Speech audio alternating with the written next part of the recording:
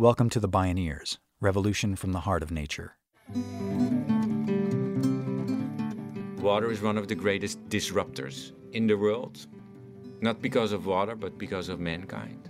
We created this water crisis that is now the #1 global risk, but water is also the biggest opportunity. And we can use water in the right sense of the word of using to get to approaches that will build a more resilient and sustainable world. And then water is the convening power. It's all alive. It's all connected. It's all intelligent. It's all relatives. We stand at the threshold of a historic opportunity in the human experiment to reimagine how to live on Earth in ways that honor the web of life, each other, and future generations. It's a revolution from the heart of nature and the human heart. In this series, The Bioneers, Revolution from the Heart of Nature, we celebrate social and scientific innovators with breakthrough solutions for restoring people and planet, creating a future environment of hope.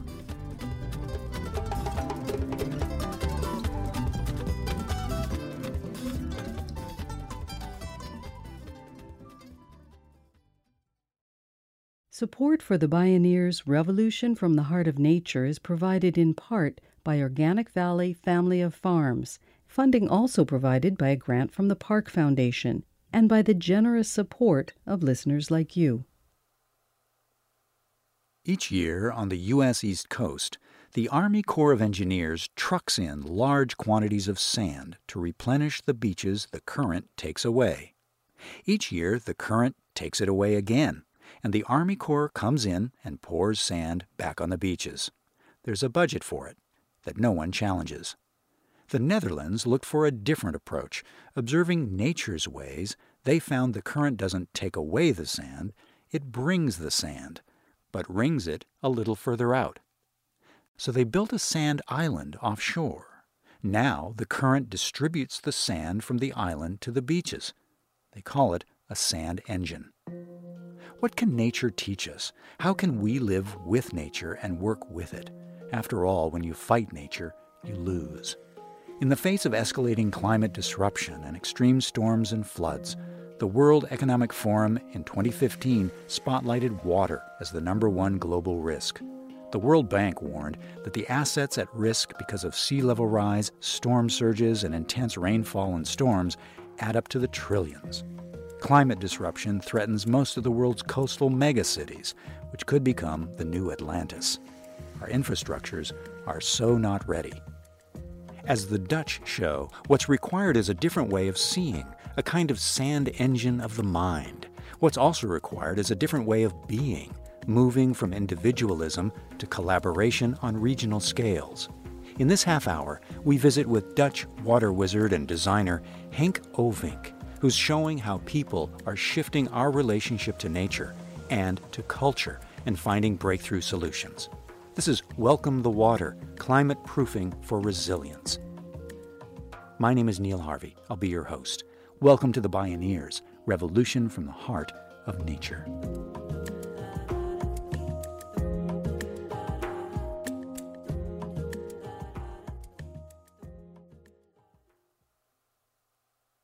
All risks, economic, cultural, ecological, environmental, man-made, increase in impact and frequency. So in other words, we will have more and it's going to be worse. All those crises are interrelated, both in the origin, where they come from, as well as in the impact. And an interrelationship from origin and impact makes it possible actually to mitigate and adapt. This is how we can change the world. So there is a way forward. Henk Ovink is one of the world's leading visionaries on designing sustainable infrastructures to meet the challenge of climate disruption. He's the Netherlands' Special Envoy of International Water Affairs. He says we need to radically rethink our ways of living by looking at whole systems. I call it a transformative approach, and it depends on 4 things. We need to have a long-term vision. But long-term visions are paper. They end up in bookshelves of policymakers and whoever what. So you always need to have vision connected with interventions, projects, small, granular, big, money-driven. Cultural-driven, heart-driven, mind-driven. And that's an engine. It's something that works over and over again. How do you get there? Of course, you need money for that. But this is not about only federal dollars or private sector funding or going to Wall Street. No, again, this is a collaborative effort where you bring public and private partnerships in a transparent way. And then the process itself, it should be collaborative and inclusive. As a nation that's 60% below sea level, the Netherlands has a unique, richly innovative, and very long history of water management. Water boards that date back to the Middle Ages manage long-range infrastructure planning in every region. It's a nation that has continually had to reclaim land from the sea's encroachment. The result is a society devoted to communal problem solving. And now rising sea levels have forced an even more radical approach. Let the water in. Take the Room for the River initiative. Implemented in 2015, 39 projects focused on the Delta region where 4 large rivers run together. As director of Holland's Office of Spatial Planning and Water Infrastructure, Henk Ovink says that the programs that succeed are actually about building ecosystems and building a culture of collaboration. We started with building with nature, making more room for the water instead of less, opening up dams and dikes. And that's a problem because people have to get out of the way of that water. And how would you do that? When you talk to a farmer that's been living there for generations, that you would actually say, well, we need your land because it's good for the country. That all starts again with collaboration. Room for the River is a project that's now implemented, and this is one of them, the Overdiepse Polder, where all these farmers had to leave because we needed it for water storage. But we changed the whole program by working together with those farmers, the families, our Army Corps of Engineers, our engineers and designers, and came up with a new model of creating farm buildings on high parcels of land. So the farmers could stay, the cattle could stay, and they live now with water. It took 10 years. We built our country out of water in our cities, and we used that approach to institutionalize something that is actually very cultural. But if we face it all over the world, how can we create that culture, this transformative approach when it comes to water, to other places in the world? How can we bring Room for the River to Bangladesh? How can we bring it to Indonesia, to Egypt, to New York, for instance, Myanmar, Mozambique, Poland, Vietnam, Colombia, or perhaps even San Francisco? My task as an envoy is to create alliances all over the world, in the developing world as much as in the developed world, to strengthen a collaboration that is dedicated to increase water resiliency. In 2015, the Dutch government appointed Ovink as Special Envoy on International Water Affairs. He had already been working globally, including in the U.S., rebuilding after Hurricane Katrina. As fate would have it, 6 weeks after Hurricane Sandy devastated New York City and parts of New Jersey and Connecticut, the U.S. Secretary of Housing and Urban Development, Sean Donovan, was vacationing in Europe. President Obama had just appointed him to lead the Sandy Rebuilding Task Force. Donovan decided to hop over to the Netherlands to learn about Holland's acclaimed water management innovations. Henk Ovink was his guide. Destiny was in the air. Henk Ovink spoke with us at a Bioneers conference. And we toured the country. We saw projects. We met with a bunch of people that worked on city or in research institutes. We saw big infrastructure. Our Maaslandkering, which is our big storm surge barrier for the city of Rotterdam. We went to Amsterdam, saw the new metro with the sluices inside of the metro that protect actually the city of Amsterdam for flooding.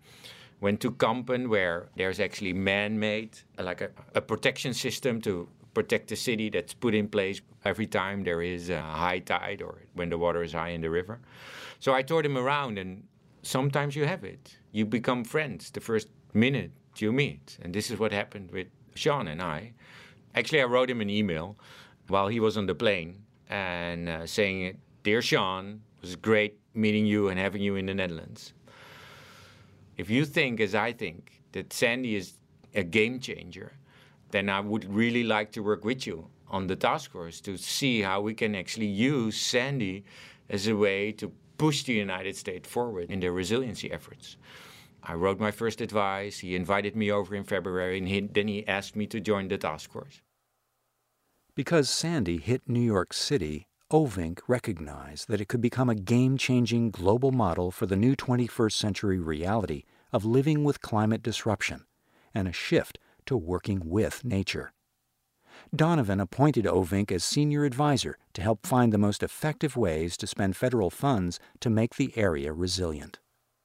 And the need to do something being acknowledged by the president, the mayor, and the governors, but also by the communities and businesses in that region. This all together, having the focus of the world on a place, bringing political attention, having billions of dollars from the Congress to rebuild the region, made it into an opportunity to say, if we can deliver change here and innovation, we can scale it up. Scale it up not only to other places in the US, but to the rest of the world. We can set an example on a new standard of resiliency and an innovation. And if we do it transparent, open, and inclusive, we can actually collaborate with the world so everybody can learn and use that collaboration and information and innovation to bring on other places on the world. So I really thought that if we could use this momentum and create out of this opportunity this huge approach that would have a catalytic impact around the world. That was my vision when I started to work there. Henk Ovink knew that true climate resilience requires a systems approach that integrates ecology, economy, infrastructures, weather extremes, and culture. But he couldn't say exactly what approaches were appropriate. He told the Sandy Task Force it wasn't even clear yet what the problem was. They were looking at a large region with complex vulnerabilities the storm had revealed, but they hadn't gotten to the interdependencies and the nuts and bolts, much less the opportunities. Henk Ovink recommended an unusual process, a competition. Open source the solutions. And I developed Rebuild by Design, a competition that was aimed at innovation, increasing resiliency in the region. First, I needed a safe place. A place where it was not about negotiation, but about collaboration. And you know it. Most of the times, collaborations end up in a mess, because everybody wants to get the best for themselves. And then themselves might be a smaller group in that collaboration, but it's tough. So changing the perspective from negotiation to collaboration demands a safe place. It also demands a detour, a sidestep out of the institutional gridlock we're in. Not aligned with current policy or regulations, because they will always fail. Innovation in itself is conflictuous with a current condition. So if you want to focus on something new that actually has transformative capacity, don't care about rules and regulations. Create a place where you actually institutionalize that not caring by working together and being very transparent again.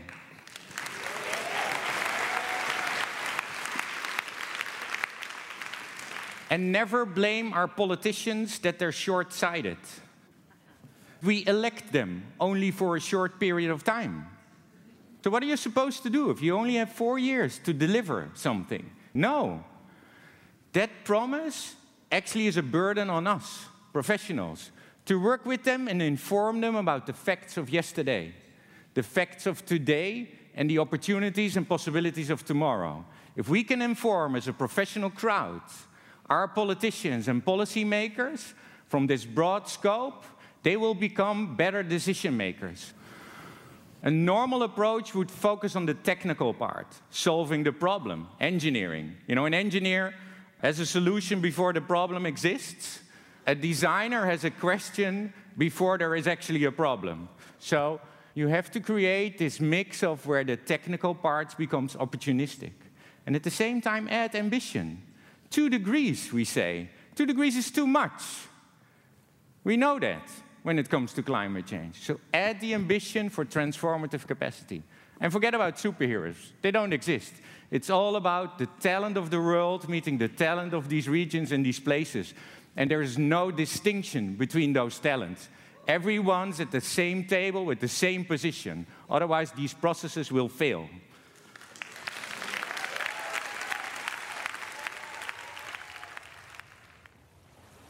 Hank Ovink's biggest concerns working in the U.S. were the culture of individualism and fragmented jurisdictions. Because once the competition was over, it was all about collaboration with nature and each other. More when we return. This is Welcome the Water, Climate Proofing for Resilience. I'm Neil Harvey. You're listening to The Bioneers, Revolution from the Heart of Nature.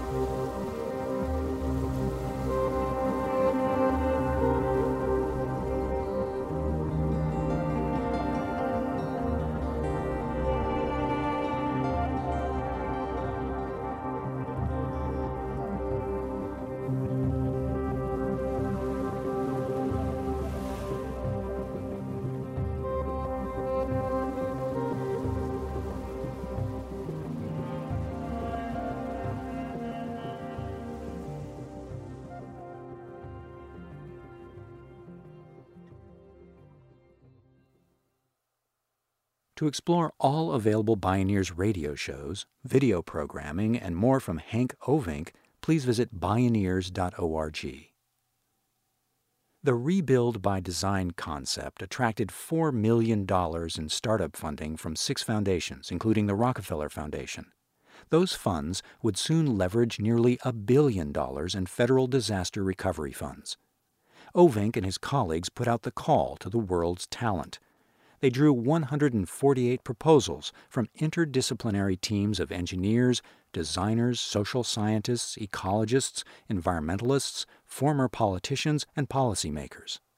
They selected 10 teams, which began research in hotspot areas to uncover vulnerabilities and opportunities. Now, the competition turned to collaboration. The teams were required to build coalitions: investors, businesses, community organizations, people in government, and the insurance industry.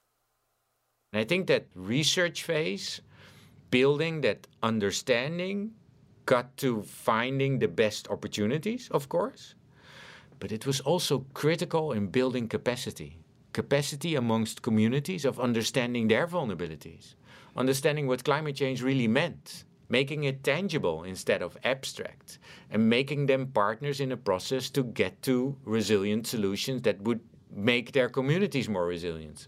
Building capacity amongst institutional partners like government, in the sense that helping them understand that the way forward could actually encompass this innovative approach, and that climate change, although a threat, is also an opportunity to build off on and to build projects that can actually have a catalytic impact. Those 10 coalitions devised specific solutions for their communities. 6 were selected by the Rebuild by Design jury and funded with nearly $1 billion federal dollars. One was the Big U. It's a protective system around the edges of Manhattan designed to shield the city against floods and stormwater, while also providing fun community spaces. The proposal included berms planted with trees and shrubs that protect against floodwaters, but also provide attractive places for socializing and relaxing. Another area has deployable walls that can be flipped down before floodwaters arrive. The walls are painted by local artists. When they're flipped up, they add a decorative ceiling above the East River Esplanade. Another team that was selected is the SCAPE team on Staten Island. And Staten Island is severely impacted by any storm. So Sandy impacted the coast enormously, but any northeaster is eating away the shore. Also because the natural barriers that used to be there are gone. The natural habitat for fish and oysters is devastated by man. So the team started to make like a merger between all these different needs. Community needs to access the water and learn about it. Environmental and ecological needs to increase ecological quality, create better habitat for fish and oysters to grow on, and surge reduction. So they came up with a plan of an artificial reef structure that can become a natural habitat. So they developed eco-concrete, which is an imitation of concrete but on an ecological base. They will build this superstructure underwater and above water where fish can live and oysters can grow.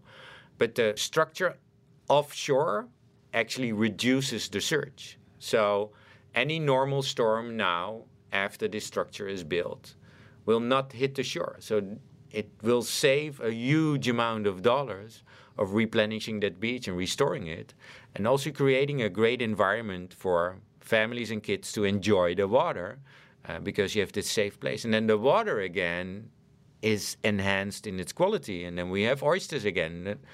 Before you know it, we might even be able to eat them. So this is, recreating the habitat of this place by building this environmental protection scheme. Henk Ovink says the projects were chosen for their transformative capacity. They also showed the federal government could be innovative. Another dangerous vulnerability that always surfaces after events like Sandy is social inequity. Inevitably, it's low-income communities and communities of color that suffer first and worst all over the world. Yet water shows vividly that we're all connected and no one is safe unless everyone is safe. It's like a magnifying glass. So you see where poor people live in poor places. Not only in New York or in California, also in Africa and Europe, in the Netherlands too. Vulnerable communities live in vulnerable places. But you also not only see that mix between social disruption and physical disruption in the sense of water. Sandy brought the water through the whole region. So carrying all pollution that is in our system through those places where vulnerable communities live. And then most of the times, vulnerable communities live in places at risk, close to chemical facilities sometimes, or in this case, the storage of Agent Orange. The Sandy water, because of the pollution in those places, was so contaminated that it contaminated the soil. So the EPA, the Environmental Protection Agency, put big marks around those playgrounds so the kids would not play there. So yes, surges like Sandy make it tougher for vulnerable communities, not only because they live in a poor place, but because a lot of these risks come together there. So they already have a harder time to get back on their feet. And getting all these risks together in the same place makes it even harder for them. So vulnerability is like this increasing factor in those places. That also means that you can focus your innovative and collaborative approaches there. Bringing those communities into the game actually makes it possible to come up with innovative solutions for them. 2 billion people around the world will be affected by too much water, and nearly another 2 billion by not enough water. It's already costing 15% of local and regional GDPs. Water is already a flashpoint for global conflicts and upheavals, and it will get worse. Water crises in the Middle East, from Tunisia to Syria, have helped ignite civil wars and mass migrations. Ethiopia and Egypt are rattling sabers over access to the Nile River after Ethiopia proposed building a dam so that its people have better access to water. The moment Ethiopia started to build the dam or develop the plans, Egypt, of course, wanted to bomb, Ethiopia. This is war. Through multilateral and international collaboration, we prevented that was going to happen. If you really ask me by heart, what is my vision for the world? It's, of course, peace. My vision is not about dams and dikes and levees. They will always be there. That's nice. That's fine. We can make them. My vision is more about, can we make the connection where water is the connector between economy and ecology, between culture, between women's rights and kids' education, between cultural change. We know the dependency of water in our economy is huge. The dependency for water to getting energy is enormous. The dependency on water when it gets to food is clear and critical. So the moment we forget water, everything fails. So my vision on the world of water is that we try to figure out how these connections work all over the world and come up with collaborative and inclusive processes that build change and have a transformative capacity for all and not create war. Climate change is not the threat. We're the threat. It's not abstract. It's very real, and we have to start now to change. So water can be the magnifier for disasters, the magnifier for wrong man-made decisions, the magnifier that actually changed the world for the worst. But it can also be the convening power for transformative change that can build a better world if we start to do that together.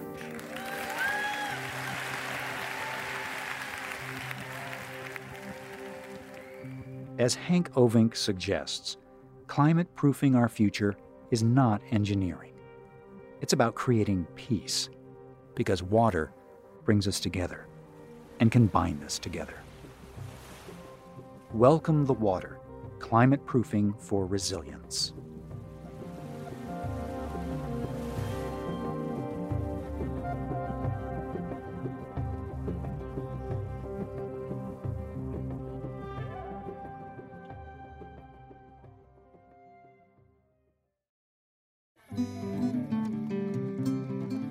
You can see and hear more from Henk Ovink and explore more Bioneers radio programs, podcasts, and videos online at bioneers.org.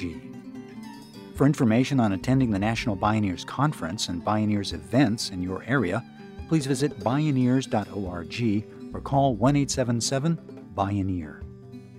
The Bioneers Revolution from the Heart of Nature is a production of Bioneers and Collective Heritage Institute. Executive producer Kenny Ausubel. Written by Kenny Ausubel. Senior producer and station relations Stephanie Welch. Host and consulting producer Neil Harvey. Program engineer Emily Harris. Production assistants Tina Rubio and Melanie Choi. Interview recording engineer Emily Harris. Our theme music is co-written by the Baka Forest People of Cameroon and Baka Beyond from the album East to West. All royalties from Baka compositions and performances go to the Baka Forest People through the charity Global Music Exchange. Find out more at globalmusicexchange.org. Additional music was made available by Sounds True at soundstrue.com. For more music information, please visit bioneers.org. The opinions expressed in the Bioneers Revolution from the Heart of Nature are those of the presenters and are not necessarily those of Bioneers and Collective Heritage Institute, the underwriters, or this radio station. My name is Neil Harvey. Thank you for listening. I invite you to join the Bioneers in inspiring a shift to live on Earth in ways that honor the web of life, each other, and future generations.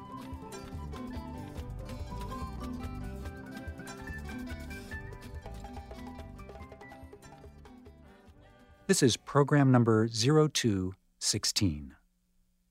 This program was made possible in part by Organic Valley's pasture-raised organic dairy products, bringing the good from our family farmers to your table at organicvalley.coop. Funding also provided by a grant from the Park Foundation, dedicated to heightening public awareness of critical issues, and by the generous support of listeners like you.